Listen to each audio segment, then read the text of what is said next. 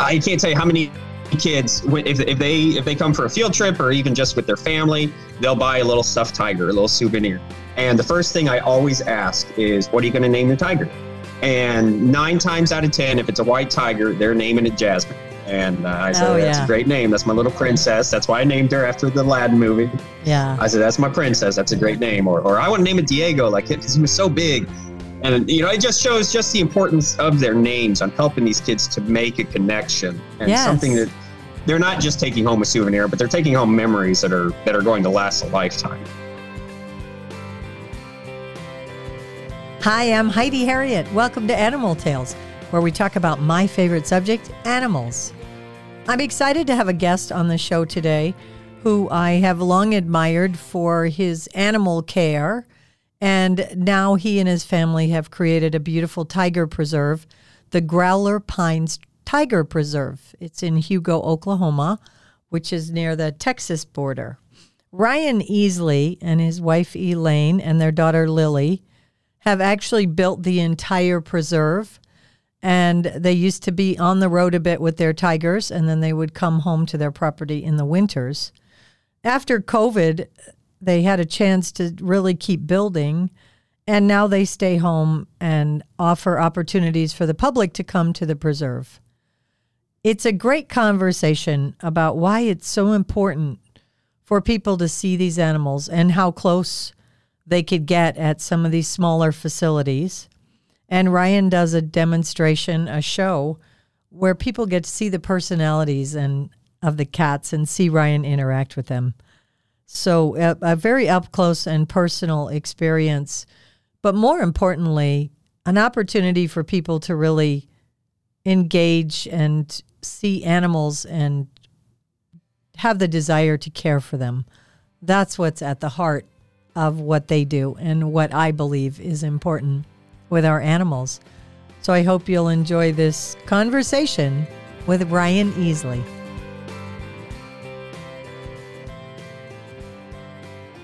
Hi, Ryan. Welcome to the podcast. We sure appreciate you having me. Oh, it's great to have you. You're one of the people early on as I message you a lot. You're one of my go-to people on some of the animal stuff and elephant stuff, which I didn't know initially. You're quite the expert on the elephants in the United States. But let's talk about your amazing place. So tell us your background and then about Growler Pines. All right. Well, I appreciate you having me. My family and I founded Growler Pines Tiger Preserve here in Hugo, Oklahoma, just a couple of years ago. This week, actually, we're celebrating our 2-year anniversary of being open to the public. We traveled for a long time with the circus. I myself ran away with the circus when I was 21. I always wanted to work with exotic animals, volunteered a lot at zoos. I visited the Kelly Miller Circus, met the trainer. He offered me an apprenticeship, and I ran away with the circus. So we traveled. He started teaching me how to take care of the tigers, and eventually he retired, and I took over. And we traveled with circuses there for the last, for about, over 10 years. COVID has changed my perception of time, so I lose track of which year is which. Right? Yeah. And so we were really we had a very short, I guess, in the big scheme of things, but a great career traveling. And then, of course, COVID shut down the world, and we found ourselves stuck at home. And fortunately, we had just bought our property, and it gave us the opportunity to start building what we wanted to be our forever home for the animals. And of course, with COVID, it was, 14 days, 2 weeks turned into 2 months, which turned into, forever. And we made the decision to stay home. And as we continued to build our home here, we eventually opened our doors to the public so that we could continue to have income to be able to provide for the animals and to continue to grow and build and not only offer a retirement home for our animals from traveling, but we've been able to take in some other animals that were in need of a better home as well. Awesome. Yeah. Are they cats as well? Yes. Okay. Yep. We have 10 tigers right now that we give home to. Okay. Tell us about the tigers. What do you stock have? and more. What's that? Tell us about the tigers. What you, I guess species they are, and like what you do when people come to. It's called Growler Pines Tiger Preserve, correct? Yes. So we have 10 tigers, so we give home to right now. My oldest is 14. She is the youngest of my original group that I began working with 14 years ago. The 6 of our younger tigers, all I have added to our group over the years. They all were born at different zoos or animal parks before they were given to us. And then we have 3 other tigers that were given to us last year, those that were in need of a better home. All of them they all have mixed heritage. They're not pure blood in the sense of pure genetics as far as a subspecies. It has been illegal since the 1970s to import tigers from the wild.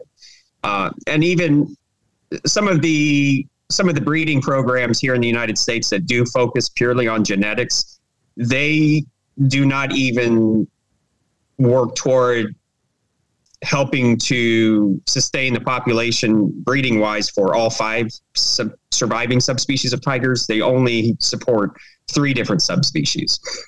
Okay. And so all of our tigers, whether they needed another home or they didn't fit into a breeding program or just simply because of our reputation and because of our inspection record for the care of our animals, those facilities knew that those animals would have a good home. It helps us to expand, and it helps us to continue to share our animals and to grow our group and our family and being able to share them and continue our conservation efforts as well. Great. What's the name of the oldest tiger? Her name's Zaya. She's 14 years old. She's my finger painter. We're the only ones in the world that finger paint with a tiger like we do. And explain that. What does that mean? Give us a visual on that. What does that mean to finger paint with a tiger? So it's much more comfortable when it's a little bit cooler because it's like I'm wearing a tiger coat here on some of these 100-degree tours we've been having recently. But Zaya sits on one of our pedestals behind me, and it's really easy. I guide her through the motions. I pick up her foot while she's leaning on my shoulder. Half the time she's licking my face, so I get that. Real close contact is, like I said, nothing like hot tiger breath on the back of your neck when it's 100 degrees outside. Yeah. But we pick up her foot, get it all cleaned off. We just apply, we spread out some kids washable finger paint on a plate, and I use her foot. We dip it in the paint, and then we stamp our stretch canvases. Oh, okay. We make paw print paintings. Right. It's something that we offer in our gift shop. It's a very unique item. Everyone is obviously different. No one else in the world finger paints with the tiger like we do. And it's something that's really helped us kind of set us apart from a lot of other tiger interactions and gift shop items as well. Right.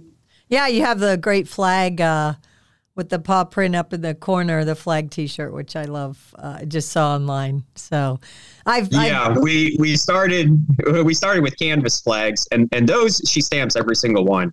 But with the T-shirts, it's something we had a lot of requests for. But obviously, we use kids washable finger paint. So the first time you wear that shirt out in the rain, paw print's going to wash away. It's not going to be very special anymore. Right. So we have everything that we have in our gift shop here at Growler Pines is. Except for some of the toys, everything else is made locally. Our shirts, our coasters, our jewelry, everything is made either by family or friends or vendors that have since become friends. And so we have a great woman that makes everything here local, and we try to support local as much as we can as well. Awesome. In addition to where are you located? We're in Hugo, Oklahoma.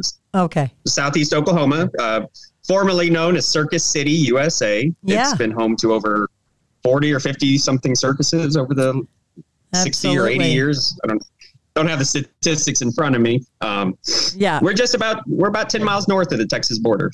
Okay. Yep. And back to your gift shop. Tell us a little about your gift shop manager. I love it in your posts that you say this is our crew and your gift shop manager. So. Yes. We had a tour yesterday, one of our public tours, and one of our visitors pointed out, he said, I want to compliment you on how professional and how well built everything is. And that was a huge compliment to me, because you're working with the animals is a big part of the day, but we're not a big, corporate institution here. Growler Pines is my wife, Elaine, myself, and our daughter, Lily.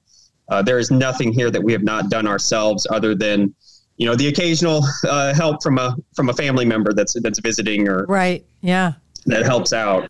We don't, everybody says they want to volunteer, but volunteering for us would, help mow, to give us an extra day of the week. Right. It's not just to not have to mow liaising with the everything. tigers. It's actually, exactly. Yeah. I give you all the credit in the world. I know your wife well, Elaine, who also comes from an animal training family, very talented family in many ways, but also not only the performance side and the animal care, but the welding and the building and that. She's a phenom on that, as are you. And I had the good fortune to visit you folks. It was right after COVID, because you were telling me this was going to be a couple of months and then we were going to go back on the road and come back. And you were welding every piece and building every piece of that place. And it is done well. It's beautiful. And Lily knows the value of sweat equity. Let's just say I asked about the gift shop manager, because usually you'll say, or our concession manager, I don't know, something like that on your Facebook post. You'll put our concession manager, and there's your little girl smiling. Yeah. So when we first prepared to open our doors, that was back in June of 2021 is when we first opened. To that point, Lily said she wanted to be our concession manager, and I don't know where she got that idea, but I obliged. Hey, and, there's money in the front end. That's where she got it. They always tell you in a circus you should be in the concession department. Yes, I think what she does best is like me do everything that I do wrong. Every day, she's always, no, that doesn't go there. Oh, you didn't do this. Oh, you need to do this. Yeah. But she's truly been a wonderful help. And I'm very blessed to be able to raise her in an environment where we have such a close family, but also teaching her the importance of hard work and everybody pulling their own weight and everybody participating. While she did grow up on the circus a little bit, it's not near as much as we would have hoped for her. And so we're able to still teach her some of those lessons here. When we first came off the road, again, we took advantage of the free time and we just started building the perimeter fence. Just, simple USDA regulation, first thing that you need. Secondary containment for the animals, and primary to keep people where they're not supposed to be.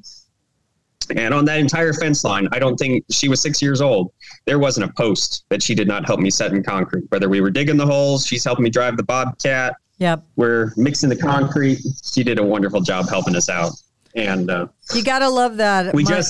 I grew up on shows, and I have two kids who are adults now, but they wrote for their college essays. They utilized the time they spent on circuses with me over the summers to talk about what hard work means and the culture and how people come together, and understanding that, hard work is part of it, and feeling very privileged to have that background. And so I completely understand. Yeah. I'm talking with Ryan Easley. He is the founder, along with his wife, Elaine, of Growler Pines Tiger Preserve. And we're talking about how they literally built this pole by pole and welded every piece of it. And again, I was there watching on the early stage. You said something so lightly. You said, we just put up the fence for the animals, and then the fence to keep the people out. A fence for cats is it 8 feet? How high? This is not just a fence, right?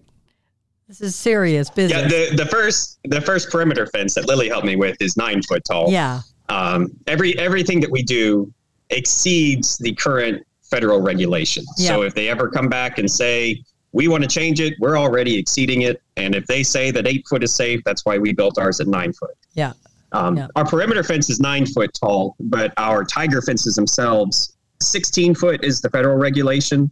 All of ours are anywhere from 17 to 20 foot, depending on the location here. Yeah, I know you have different paddocks, if you will. So the cats are in different areas, and then you can come together in like the show arena, if you will. That's what I saw when I was out there. So you've got them kind of separated as those who get together having something new. Yep. We last year we opened up our new South Habitat. It's about 22,000 square feet. We're getting ready to actually this week dig an 1,100 gallon pool in there. We had a very generous donor reach out and offer to help us with replacing our pools. So we've got that going. Oh, great. Good. Tigers in the wild, but yeah, we're very, very blessed. While we built everything ourselves here, we would never have been able to do so without the support of friends and family and some very, very, very generous benefactors who have seen what we've done and support our mission and believe in what we do. But yeah, we have different areas for the tigers. Tigers in the wild are solitary. They do not live together at all. They only come together for fighting over territory, for breeding, or for raising cubs. But all of ours have grown up in human care. A lot of them have grown up together. And so they've all developed different relationships. And so they all live in different groups throughout the day based on how they get along. And we'll rotate those groups and we'll rotate them through the different areas to switch up their day. And then, yes, we'll all come together when it's time to work, because kind of like kids in a classroom, we all do much better when we have supervision and guidance. Yeah, great. And I know you're 5 stars on TripAdvisor, and I know from your social media that people who come are so impressed with it. So Ryan, let's say I'm not an animal person, and I see that you have a tiger preserve, and I'm somebody who loves and cares about animals, but I support like the Humane Society or the ASPCA with my dollars. And you're out working hard, taking care of these animals and ensuring a good life.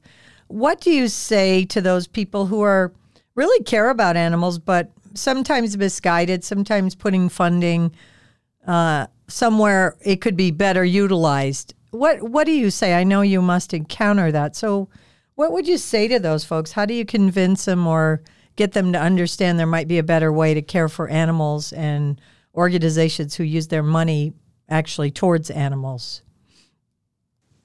Yeah, the best thing that you can ever do as a custodian of your own dollars is making your own opinions based on your own observations, and certainly practicing your own due diligence to make sure when you donate $1 that dollar is going to where it needs to. I've got a couple examples here for you. First, when we started our conservation work, primarily we don't just do so through education, but we put our money where our mouth is. Now, when we traveled with the circus, we were in a much more stable financial situation where we could give a lot more because we had that guaranteed income from traveling with different shows. When I first started wanting to reach out, I contacted the International Elephant Foundation. They have an incredible reputation, responsible. A lot of the individuals that work and support that group, I reached out to them and said, hey, look, this is what I want to do for tigers. I want to donate money. I want to make sure, these are my dollars. I want to make sure that they are going somewhere that they are going to do the most good. And I'm not paying somebody to sit behind a desk. I'm not paying somebody to put up a billboard. I want to know that my dollars are making a real impact. And so they said, yeah, absolutely. Let us look into this and we'll get back with you. And a little while later, this was about 7 years ago now, I guess. Time flies. Yeah, it does. About 7 years ago, yeah. They reached out to me and said, hey, look, this is, what would you think of this? And long story short, what we ended up doing was we made a pledge of $5,000 that first year. And that money that we donated, it helped to increase patrols in Sumatra in the Waikambas National Park.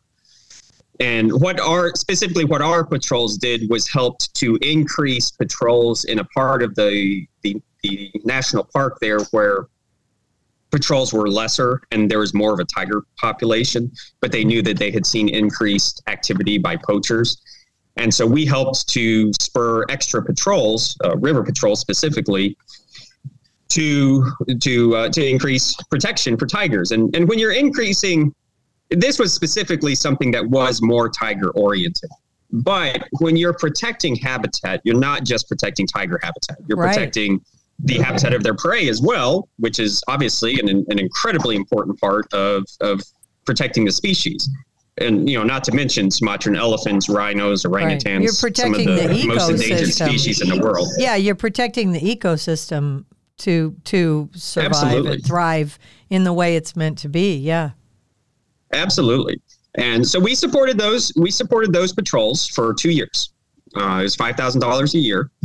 In 2018, I really was motivated, and I doubled my annual pledge to $10,000 a year. We made that announcement at I can't remember the name of the shrine group now, but the Green Bay, Wisconsin Shrine Circus. We announced during the show that we were doubling our annual pledge to $10,000 a year. And for that year and the following year, when we also continued to do so, we helped to restart patrols in the Seblot Nature Park. It's a part a little bit further north in Sumatra. Those patrols had been paused for several years, and so our extra $5,000 was helping to restart those patrols on a trial basis to make sure that everything was going as planned. This was to the International And we continue to Elephant? do so for another. This is to the International Elephant right. Foundation. Okay, great. Yeah. And to support that, we I think I've really gotten off topic from your original question. No, this is great. When we started, when I doubled my annual pledge there, it was great to say on paper, hey, we're going to donate $10,000 this year. And then all of a sudden it's like, oh my gosh, that's a lot of money.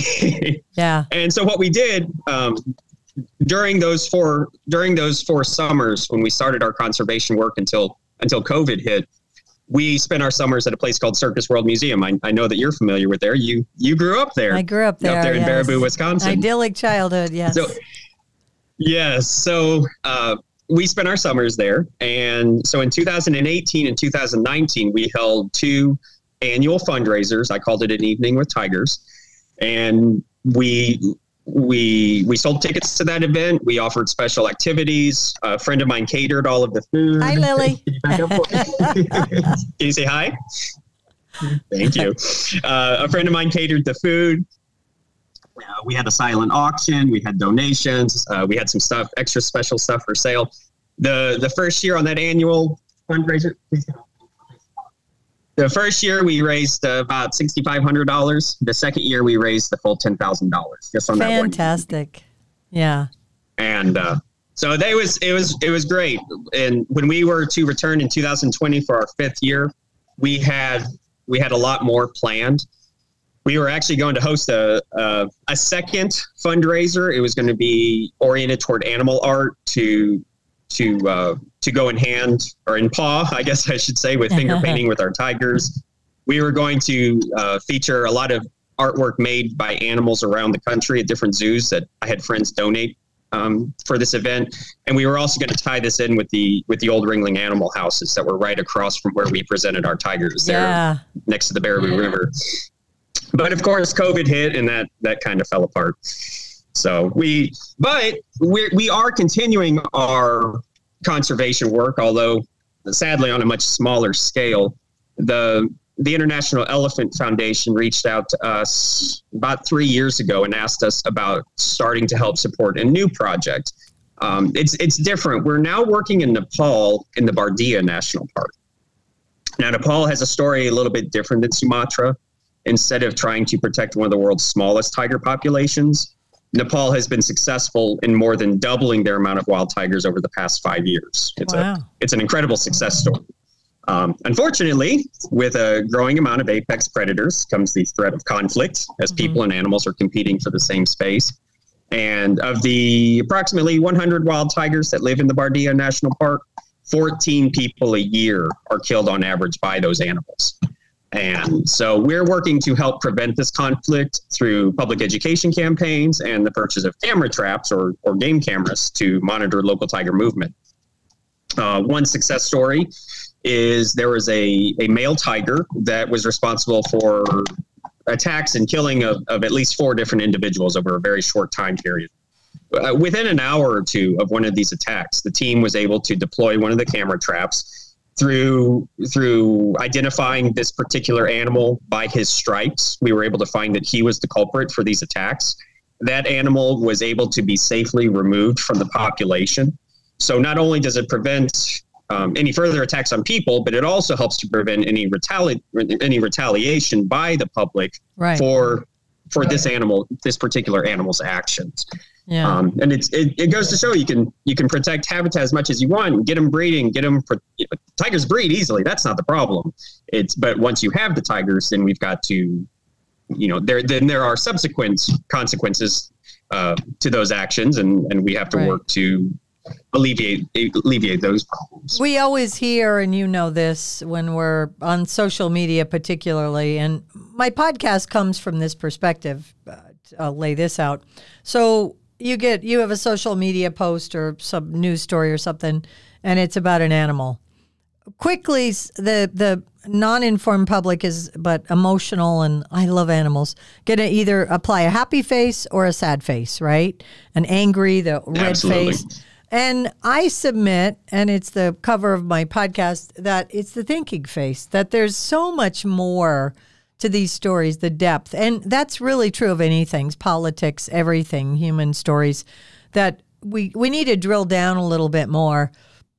And I even refer to it as the uncomfortable middle. And there's no better example of that than this utopian wild that we see people when they're talking about endangered species, some of the tigers, and of course, Asian elephants, right? Let them go. Why do you want these animals in captivity? It's horrible. They don't need to be zoos or these, let them go. And your expertise on this is great. And I'm so glad you brought up that you're supporting animals in the quote unquote wild, but animals are managed in game parks, even very large ones. But the utopian wild doesn't exist. And all the money that's raised by animal rights groups, I'm getting ready to do a story, and it was a Fox News story. We're in AP, that the ASPCA president makes almost $1 million a year as the CEO, and that they have 300 million offshore in accounts. You're sending $5,000 and $10,000, and you're actually getting information back that says they were able to hire more rangers. I always tell people I'm hardly an expert on these countries at all, but I do know that they're not making $100,000 per game, game ranger or that type of thing. They're existing on such little money and doing such hard work, and that's part of why I started the podcast, because I was so upset that it's misinformation, but it's just emotion. They don't want to know. Some of these elephant groups that are out there and big cat groups don't really want to know the details, because it's not happy and it's not sad. It's just a drill down to the middle to find out what this is all about. And I'm so impressed. You do put your money where your mouth is. And yes, the International Elephant Foundation, they gave me a statistic, but it's the majority of your dollar goes directly to the animals. And I've always, throughout my podcast, noted that they're one of the places to send money. So I appreciate your talking about that. That number you just threw out there, the salary is it's just mind-boggling. It's sickening, frankly, People ask me, we get asked a lot about volunteering at Growler Pines or if we're looking to hire somebody. And my response always is, hire somebody. Do you know how much it costs me to work here? We both work. My wife and we both work second jobs. I do contract jobs to bring in extra money. My wife works overnight at Walmart every day to be able to support not only the animals, but our family as well. And the irony, Ryan, you're up against it with someone like Carol Buckley. Those people I'm sorry, not Carol Baskin, another one, Carol Baskin, and from Tiger King fame. And she just sold her compound here in Tampa, and the big cats went somewhere. But her goal is to put folks like you and Kay Rosaire and that out of business, right? That leave these animals alone in the wild, and it's a shame, and we shouldn't have them. And, I have a lot of issues with that. I'm not, and you noted CITES. We're not getting animals out of the wild, nor have we elephants and cats, any endangered species. The Convention on International Trade of Endangered Species, CITES, was 1975, somewhere in that area. So animals have not been imported into the United States from the wild. So any animals that are older than that, which would be 50s, were born here. And yes, we want animals to be in the wild. And to your point, you're providing money and funding to help that. However, there's more to that story, because even with elephants, the conflicts between humans and elephants.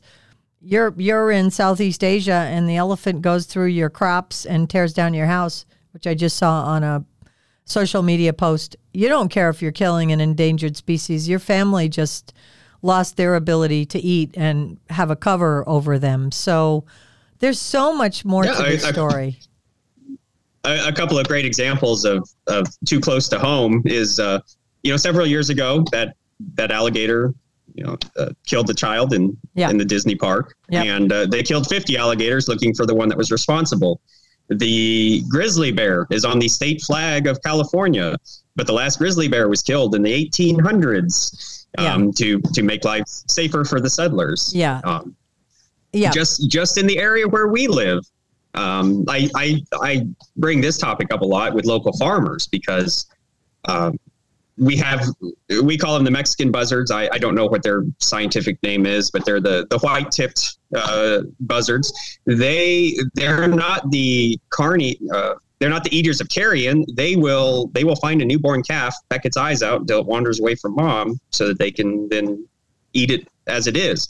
But it is considered a migratory species, and so those animals are protected by federal law. But the farmers here, they have a right to protect their livelihood as well. Sure. And when you extrapolate this to a farmer in Nepal losing a cow to a tiger, well, he's just lost his entire year's income being able to provide for his family. Or God forbid you lose a child. Try explaining that you need to protect the endangered species. They just lost a child. They have a right to protect and theirs. Yeah. It's a difficult situation that doesn't always have a right answer or a black and white answer. Right. But we're so full of emotion in this country. We seem to have the latitude, I think, more than other places I've been in the world, and not heavily traveled, but I've been some places. We just operate on emotion, and we love animals and all that. But yet we give money to organizations that don't prove they actually take care of animals. And we refuse to understand that there's not a utopian wild, and that there are people working so hard with little amounts of money and making progress. I went to the Elephant Managers Association, and again, you're an amazing resource on elephants, your expertise. So I went up to the conference last year in Milwaukee, and by the way, it'll be closer to you this year. I don't know if you'll be able to go, but in Dallas. And I think I'm going to. Yeah, it's in Fort Worth this year. Yeah, fantastic. So the Asian Elephant Specialist Group, who is connected with International Elephant Foundation in some loose way, but they did a presentation, and with, I want to say, $5,000 or $10,000, they actually showed that they bought a small refrigerator for one of the huts that was in the middle of the park where some of the rangers, live, and even a vet comes, but there's one light bulb hanging and a small refrigerator, and getting that was a big deal because then they can actually leave some medicine there, and to get their broken down Jeep in running order. And they thought Christmas had come, they thought they'd won the lottery. And I wish people understood those stories more, because there are so many dollars donated to animals that unfortunately aren't going to the right place. But let's get back to your place. So you have tigers at your place, and these are tigers that were not obviously not from the wild. But tell me what it's like when you see people that get to see a tiger for the first time. within a few feet, 6 feet, whatever it is, behind the fences at your place. Obviously, they're not touching them directly, but what impact is that? What do you see in that? I think one of the first responses that we get is how close everyone is able to see the animals. Yeah. And because we do present our training demonstrations, if it was up to the tigers, they're just going to lay around and sleep all day, unless we're going to feed in front of the public, which we're not going to, or unless the weather is cooler or there's extenuating circumstances. Tigers are what Elaine likes to call professional nappers. They sleep 16 to 20 hours a day.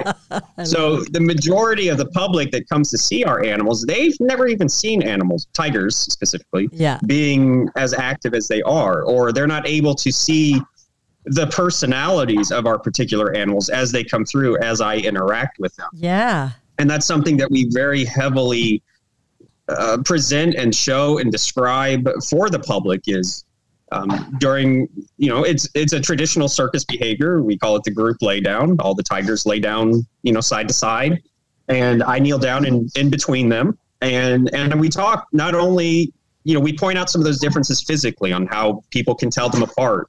And it's certainly much easier when you see them lying face to face. You can see those differences in the shape of their head, their bodies, their stripes, their coloration. We talk about their personalities. Zaya, who's very spoiled. Jasmine, who's incredibly eager and enthusiastic to participate. Our big lazy boys. Zulu at the end, who's about as sharp as a bowling ball on her best day. And so people are getting to see a side that they've probably never even considered existed. And as we continue with some of the behaviors that they're trained for, one of the first things that we open with after the finger painting is Diego stands up on the side of on the wall there, and I stand underneath him with my hands stretched completely as high as I can. I'm touching the middle of his chest. He towers over me, and I take it for granted. I'm trying to make sure that he doesn't try to come off and try to lay on my shoulder because he's about 460 pounds. Right. But I look at pictures sometimes, the public will snap a picture and I'll see it on social media or my wife likes to play paparazzi behind me and she'll show me a picture later. And just when I back up to him, when he's sitting on his pedestal and he'll lay his head next to my head, I take it for granted. I'm trying to make sure he doesn't slobber on me. I'm trying to make sure he's not poking me in the eye with a whisker. And of course, I'm making sure that he minds his manners because he is a tiger. He's trained, but he's not a tame animal. But I take that for granted. And then I'll see a photo of him laying his head next to mine and 3 times the size of mine. And it's awe-inspiring, even for me, and I've been doing this for so long. So for the public to be able to see that and to see what we're able to build with so much time and patience and a heck of a lot of meat as well, it's great for them to have those interactions. And one of my favorite parts is getting to play up on those personalities. My boy Zeus, we're actually celebrating he and Diego's 9th birthday this coming Saturday at our public tour. Lily she organized she designed a flyer. She's organizing all kinds of decoration and activities for the birthday party this weekend. Great. But Zeus is a very vocal animal. He's a very vocal animal. So when he rolls over and he sits up, he usually lets out a pretty good roar. And we had about 150 kids here 2 weeks ago for a field trip. And as soon as he did, I turned around and it was just a perfect timing because I could see the gasping look on all of these kids' faces. Good thing they're a little bit older because I think they were all potty trained. We had some messes because it certainly took them all by surprise. And it was great. We had so many kids say, "Oh, wow, he is loud. Oh, wow, that was cool." Because again, it's making it exciting. It's not just me kissing tigers on the nose the whole time. But Ryan, to have so many, also very important, Ryan, is that you have kids coming out and they're getting a different message than they're getting from the popular narrative about, we shouldn't have these animals in captivity or human care because they've co-opted the word captivity. And I love it. I know the Endangered Ark. I was there and they had them feeding bananas to the elephants, and the awe on those kids' faces was just amazing. So thank goodness that you and others like you do this important work, because at least there'll be some kids out there who may not buy into the messaging, and understand that to see these animals is awe-inspiring. And CGI, computer-generated or National Geographic or videos, aren't going to save our animals. And we have to have human help, human breeding programs, human intervention to save animals and to take care of them. And also, I want to note, you talked about doing your demonstrations and that. Zoos have done away with shows, citing, kind of like Ringling, citing that the public didn't want to see it. That's not true. They're listening to people who don't come and see for themselves. They're listening to people who have an ideology or philosophy or following the mantra of some group they belong to. When there is a show, it's packed, right? Kay Rosaire at the Big Cat Habitat here in Sarasota, where I am right now, their show is packed. People come at 2:00. They see an influx at 1:30. And zoos that still do shows, they're packed. So they're taking them away from people, citing that people don't want to see them, but it's really not true.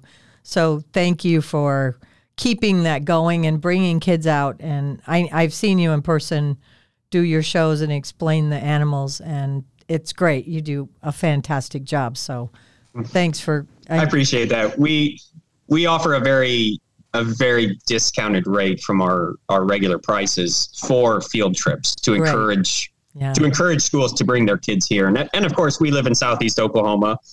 The nearest major city zoo to us is 3 hours away. So we offer an opportunity for these kids to come. And,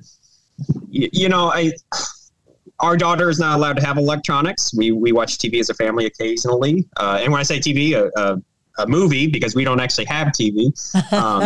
You don't have time for it anyhow. Don't remember.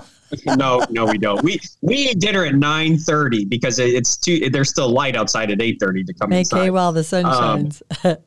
Yes. So, but kids are not going to remember what they saw on the internet, even 10 minutes ago. But when those kids that I can't tell you how many kids, if they come for a field trip or even just with their family, they'll buy a little stuffed tiger, a little souvenir. And the first thing I always ask is, what are you going to name your tiger? And 9 times out of 10, if it's a white tiger, they're naming it Jasmine. And I said, that's a great name. That's my little princess. That's why I named her after the Aladdin movie. Yeah. I said, that's my princess. That's a great name. Or I want to name it Diego, because he was so big. And, it just shows just the importance of their names on helping these kids to make a connection and something that they're not just taking home a souvenir, but they're taking home memories that are going to last a lifetime. Absolutely. And it's so invaluable. What is it, again, we're an audio podcast. Give me a visual on, or the feeling of, what does a tiger feel like? What is their, what is their pelt, if you will, their fur feel like? Describe that if you can. Put it into words. Yeah. So right now, the tigers have been losing their winter coats. We're almost done with it. Every day, I am brushing tigers. I'm hosing them off. We're using a leaf blower. I come out between the sweat and the tiger slobber and the meat juice on my hand from their treats. I come out every day feeling like a chia pet. And I made that joke during a field trip last week, and I got a bunch of blank stares except from a couple of teachers because, nobody under the age of 30 knows what a chia pet is anyway. Yeah, exactly. But yeah, they can be very soft depending on where that hair is. Depending on their genetics, some tigers will have a lot more hair around the base of their neck from that Amur tiger influence. Right. And something very cool, we tell people, just like when you drive your car down the road, there are laws you have to follow. There are laws that we have to follow to be able to share our animals with the public. And one of those is it is illegal for the public to have contact with a tiger of any size now. Right. And so something that I'll do is I will brush Zaya as we're talking about our veterinary care. I'll brush her right there during the tour, pull that hair off the curry comb, and I'll offer it to the public and let them touch that hair. Of course, we don't let them take any because it is a part of an endangered species. But people say how surprised they are about how soft that is. And then we'll immediately switch hands and let them touch a tiger whisker. They lose their whiskers just like, we lose hair off of our head. I couldn't tell you how many whiskers I have. We probably have 10,000 over over the last 14 years. Yeah. But as soft as that tiger hair is, those tiger whiskers are stiff enough that some people will use them as a toothpick.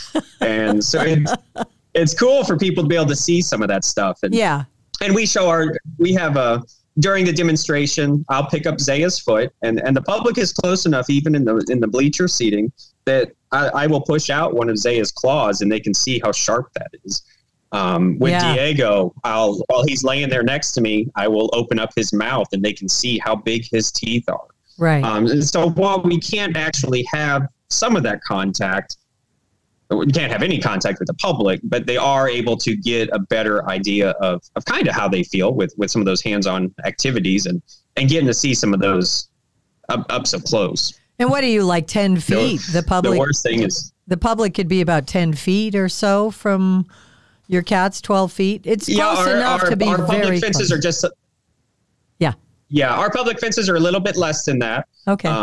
We are not our facility is not something that you're able to just walk around and roam on your own. Everything is a guided tour. Yeah. And because of that, and because we do offer limited group sizes, we're able to ensure safety, but we are able to offer that opportunity for the public to be closer because they're not just roaming on their own, and we don't have to rely on the honor system of making sure everybody respects the fences. Yeah. I always like to, I make two real good jokes during the tour. One is when we offer a photo opportunity for our private groups, we'll bring Zeus up to the front.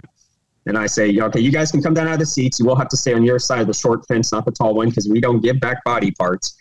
And I told a couple of kids the other day, they kept asking if they could pet the tiger. I said, no, you can't pet the tiger. Stop asking me. I said, of course I'm joking when I say it. Yeah. I said, you know what would happen if the tigers if you would try to pet the tigers? Like, no. I said, well, the tiger's going to eat you, and then that's going to make them sick, and I'm going to have to call the veterinarian, and it's just going to be a whole horrible thing. And they kind of get that horrified look on their face, like, oh, I didn't think about that. Yeah. And then the teachers would say, then we have to call your parents and explain why you're not coming home, and we somewhat make light of it, but we are very careful to share that while I have more contact, I don't think you could have any closer contact with the tiger than what I do. We are professionals, that we have spent a lot of time building this relationship with our animals, right? That we work very carefully to maintain that relationship, to practice safety. And as I tell our visitors, it's my job to make it look easy. That's right. They don't see the hours of practice and interaction and just spending time with them to maintain that relationship and maintain those good manners. And Ryan, so you just hit on something I wanted to ask you. So why shouldn't everyone own a tiger, or why is it important that everyone doesn't own a tiger? Maybe better said, why? I know there are laws around the country, which I agree with, where somebody just for fun decides they want to have a cat. I don't know if you want to talk to that just a little bit. What are the parameters for somebody who should be able to do this versus not? Well, so it's something that we address every day during our tours, because I think it's very important that people realize you're seeing that the animals are cared for, you're seeing our relationship, but we have documented evidence to prove and to support our claims of how we take care of our animals. Right. And in doing so, I explain, in the United States, if you are sharing your animals with the public, you are required to be licensed and regulated by the United States Department of Agriculture. It doesn't matter if you call yourself a zoo, a circus, a sanctuary, a private owner. We all have the same rules, the same regulations. Where we are here, I have the same federal license as the Tulsa Zoo, and I have the same federal inspector as the Tulsa Zoo. He may be there tomorrow, and then he's here the next day. Yeah. To go with that, when we traveled, I would not be able to tell you how many countless local and state inspections we had. I remember traveling in Central Texas, and I saw no less than 7 different inspectors in 5 different towns through the period of 5 days. But with our federal inspection record, that one I do know. I was licensed by the United States Department of Agriculture let's see here, 11 years ago. Actually, 11 years ago here next month. In those 11 years, we have 37 consecutive surprise inspections by the federal government without a single issue. It is a record nearly unmatched. I don't know of anybody else that has a record like that in such a short time period. Fantastic. We are very proud of that. And it's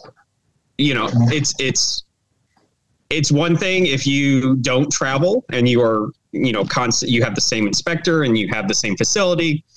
The majority of those inspections are when we were traveling around the country, and you have a different inspector that may have a different interpretation of the rules or a different perspective or opinion on whether you should even have those animals in a circus environment or a traveling situation. I've been inspected. I've had inspectors that didn't like members of my family that also work with animals, and so when I found that out, I was like, this isn't going to affect my inspection. Yeah, exactly. And it didn't. We had a clean inspection. But yes, it's more not just a financial obligation and requirements and that you have. Again, how much it costs us to work at Growler Pines. We work second jobs to be able to support everything. The loans, the outstanding loans hanging over our heads. But we did it because we wanted to keep our animals in our family. And one day this will all be taken care of, and we'll be able to continue to hopefully offer a home to other animals as well. But, and the time requirement, my daughter, it's summer break now. She just finished summer school last week. She wants to go on vacation. My wife and I have yet to have our honeymoon. Yeah. And we're not world travelers. We joke if we had our choice of a honeymoon, we would drive 6 hours south and visit Gary and Carrie Johnson down at the preserve. They are our heroes. They set the gold standard of which we can only dream to try to see from our lowly places below them. I know he doesn't like when I say things like that, but that's truly how I feel. The preserve we would drive 6 hours and visit them. Yeah. The preserve in Fredericksburg, Texas. Yeah. Fredericksburg, Texas. Yeah. They set a gold standard that most of us can't even pretend to see. Yes. But to have that goal. Yeah. But again, it's such a commitment, and there's no days off. There's no time off. We're under heat advisory here. And so I'm going out and working for about an hour and a half. I come in for about half an hour and cool off. I head back out, trying to get stuff done, knocked out in bits and pieces here. But the day doesn't stop just because it's hot. It doesn't stop because it's cold. And, right. We have a little bit less of a strict schedule than when we traveled with the circus, but we still maintain that same commitment. And why do you do it, Ryan? At the end of the day, why do you do it? Why do I do it? I do it now specifically for my animals because they deserve it. I do it because I think it's important that we share our animals. We have a responsibility to do so.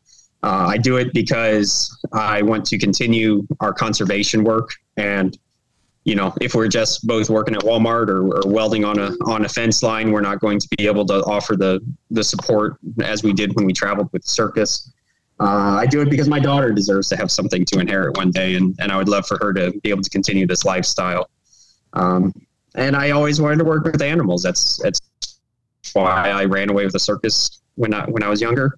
It's why we sacrifice everything to be able to continue to live this life. But you can make a life or you can make a living for yourself. We are fortunate enough to be able to do both with our animals.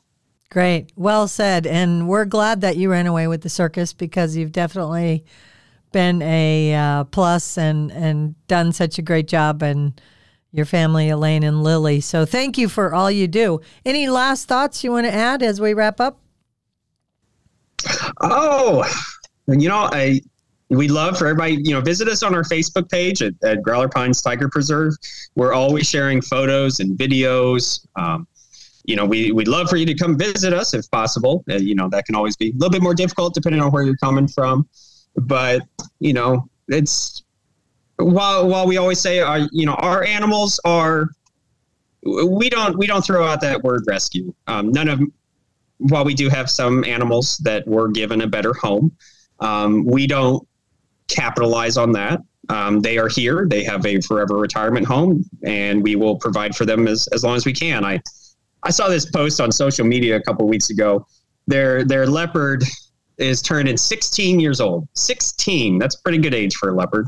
Wow. And they're talking about how when this animal was 6 weeks old, they rescued it from somebody who used it in a magic act.